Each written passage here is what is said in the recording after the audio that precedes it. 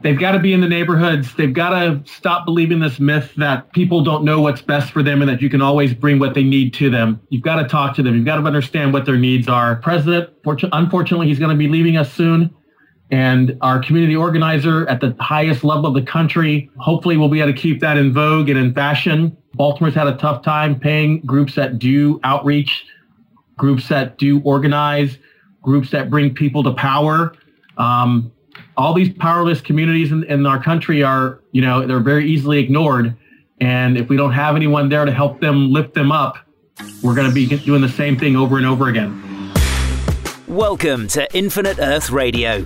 We believe that in a world of finite natural resources, a smart and sustainable future is only possible by lifting up people and unleashing unlimited human potential.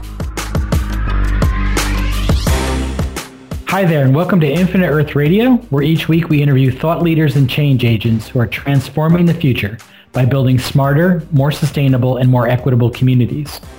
In today's bonus episode of Infinite Earth Radio, we share an interview we did last year in the wake of the Freddie Gray tragedy in Baltimore, talking about efforts to build better neighborhoods and expand economic opportunity in the most disadvantaged neighborhoods in Baltimore.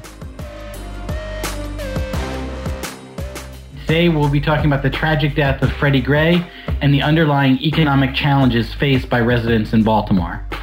Our guest today is Mel Freeman. Mel is the former executive director of Citizens Planning and Housing Association, a regional organization whose mission envisions a well-planned Baltimore region with equity among jurisdictions where citizens respect diversity and have access to responsive government and quality housing in vibrant neighborhoods. Currently, Mel is leading his own consulting firm where he continues to work on community revitalization, equitable and sustainable development, and visionary community planning. Mel, welcome and thank you for taking the time to be with us today. Hello, glad to be here.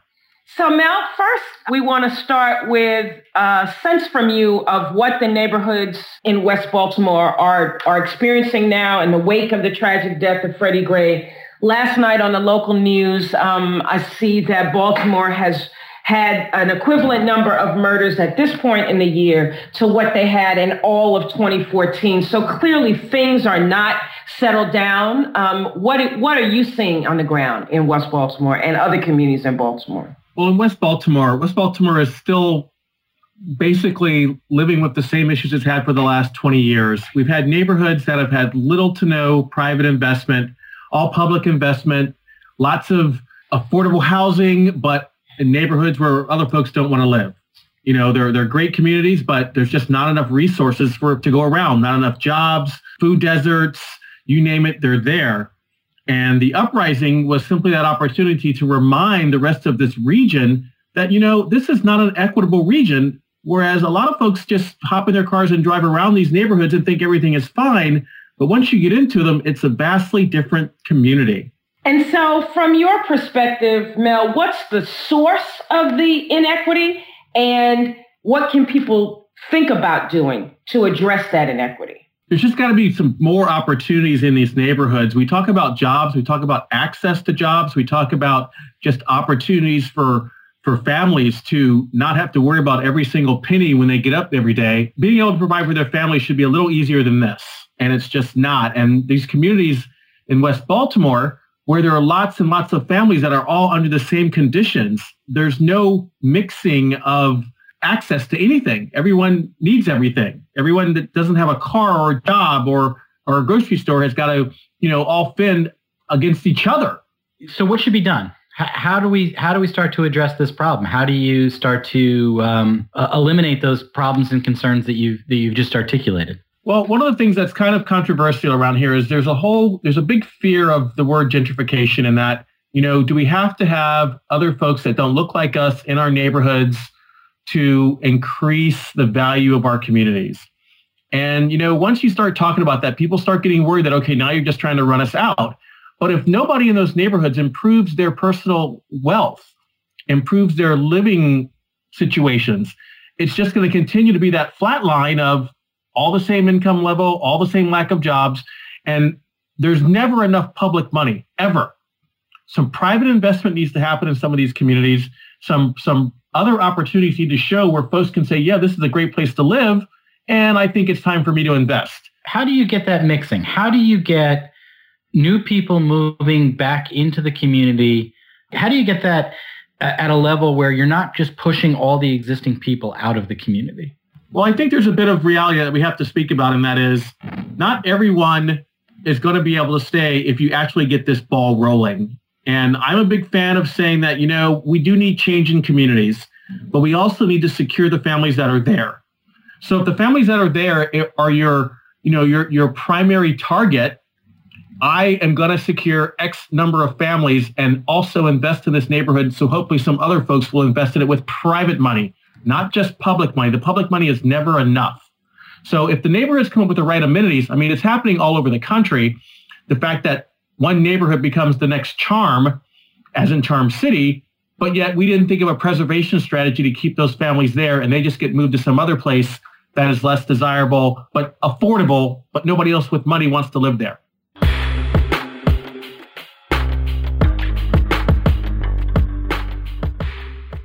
So there's kind of two pieces, right? How do you encourage people who have current economic capacity, if you will, to move into the neighborhood? So you need tools for that. And then you need tools to keep the existing folks in the neighborhood. So do you have any suggestions on either of those ends? My suggestion is it's a preservation strategy first.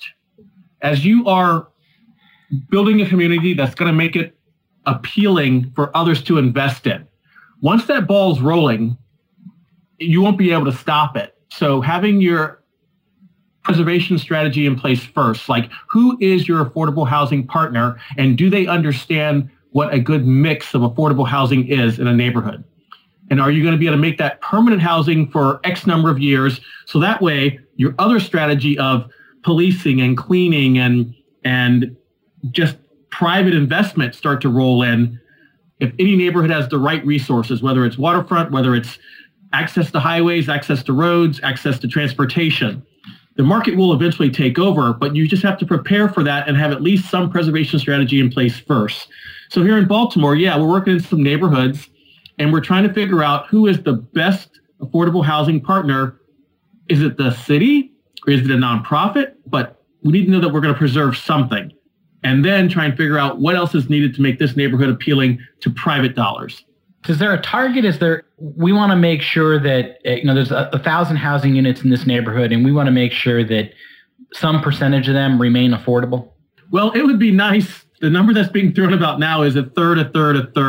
I personally think it probably slides a little more to the, 25 low income, 50 middle income, and 25 higher income. I'm not really sure. We're still trying to figure that out. But no matter what you do, you've got to have a plan for whatever third or whatever 25% that you're going to have of affordable housing that's permanent. That process is sort of underway in Washington, D.C., in the District of Columbia as a city, right? Not as a federal city, but as a city of neighborhoods. And at this moment, the District of Columbia does not have one unit of available affordable housing left. And all the development has been market rate and luxury development. So the lower income folks are being pushed out of D.C., even the Anacostia section of D.C., which most white people never knew existed. Now everybody is building development over there because it's riverfront and it's transportation and highway access. But all the lower income folks are being pushed into inner ring Prince George's County, where I live, which is not a problem, except that there are no resources, no jobs, and no transportation to support this growing poor population. So we're just moving the pieces around on the chessboard. And I wonder what kind of systemic visionary thinking is required to think about us as a region, but as each individual metropolitan area, how do you meet the needs? So this 25, 50, 25 split that you're talking about,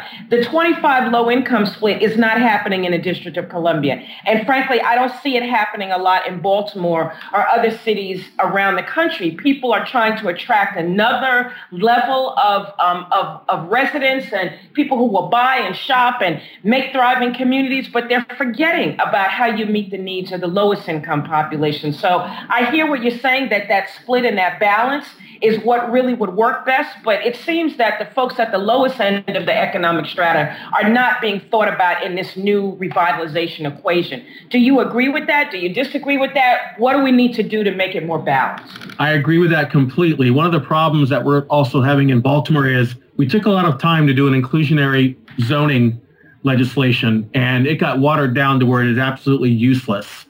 So as those neighborhoods really start to move faster than you can secure your affordable housing, you've got to make sure you have inclusionary zoning in there to force it to happen.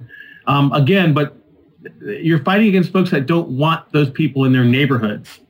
And as the neighborhood that is like all of our neighborhoods downtown, where a lot of new housing projects are underway, we're fighting really hard to get just one unit. But it's not happening because we just don't have the will. So inclusionary housing is one of the tools. Zoning is part of the tools. Having the right partners, having a real effort that says we must do this.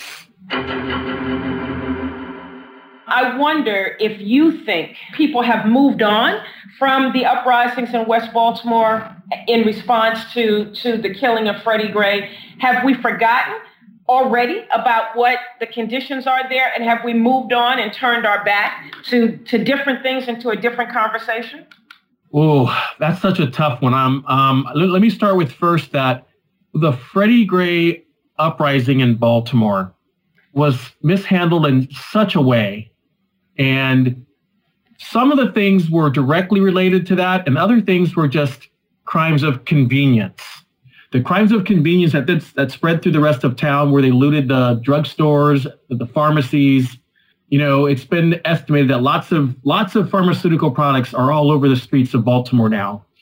It's been estimated that lots of guns have ended up all over the streets of Baltimore. I'm not really sure where those came from, but all that has just caused this recent crime wave of everything's legal now.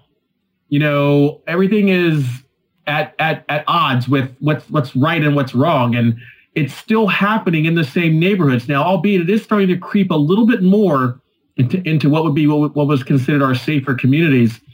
And it's going to be unfortunate, but that's probably going to be what it's going to take for something really to change. The police are having trouble keeping up. It's just so much going on right now.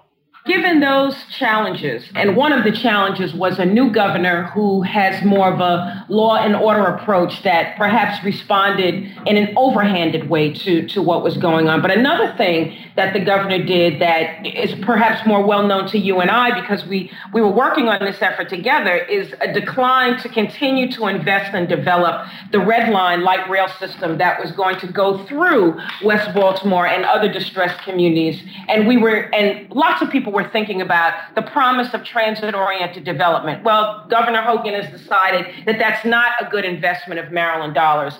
Can we change his mind, or how can we pick up that planning process that included so many distressed communities? The new executive director of CPHA, where I used to be, they are leading an effort of trying to figure out how we can convince this governor to get the Red Line back online. There are other organizations as well working on this. It seems that he was looking strictly at the dollars and had no idea the impact of people not being able to get the jobs, and we had the perfect tool to do that. And I'm not sure who he's listening to. I have discovered recently that he's been listening to some of the local elected officials who have not been supportive of the Red Line in secret. And I'm going, are you kidding me? You've been going along with the plan, and then all of a sudden when you get a chance to have a new governor and you think you can shine with him by saying, no, don't do it. It doesn't make any sense. And I know what's going on. They have had the opportunity to talk to citizens in these neighborhoods who have had access to other transit but never used it because they didn't know it was of value to them. If you give anyone a chance to say no to something and give them the right lead on, they're going to say no. But the studies have shown that this transit line would have provided access to thousands and thousands of jobs. And we have work such as the Opportunity Collaborative, which also studied the fact that access to jobs will help the region.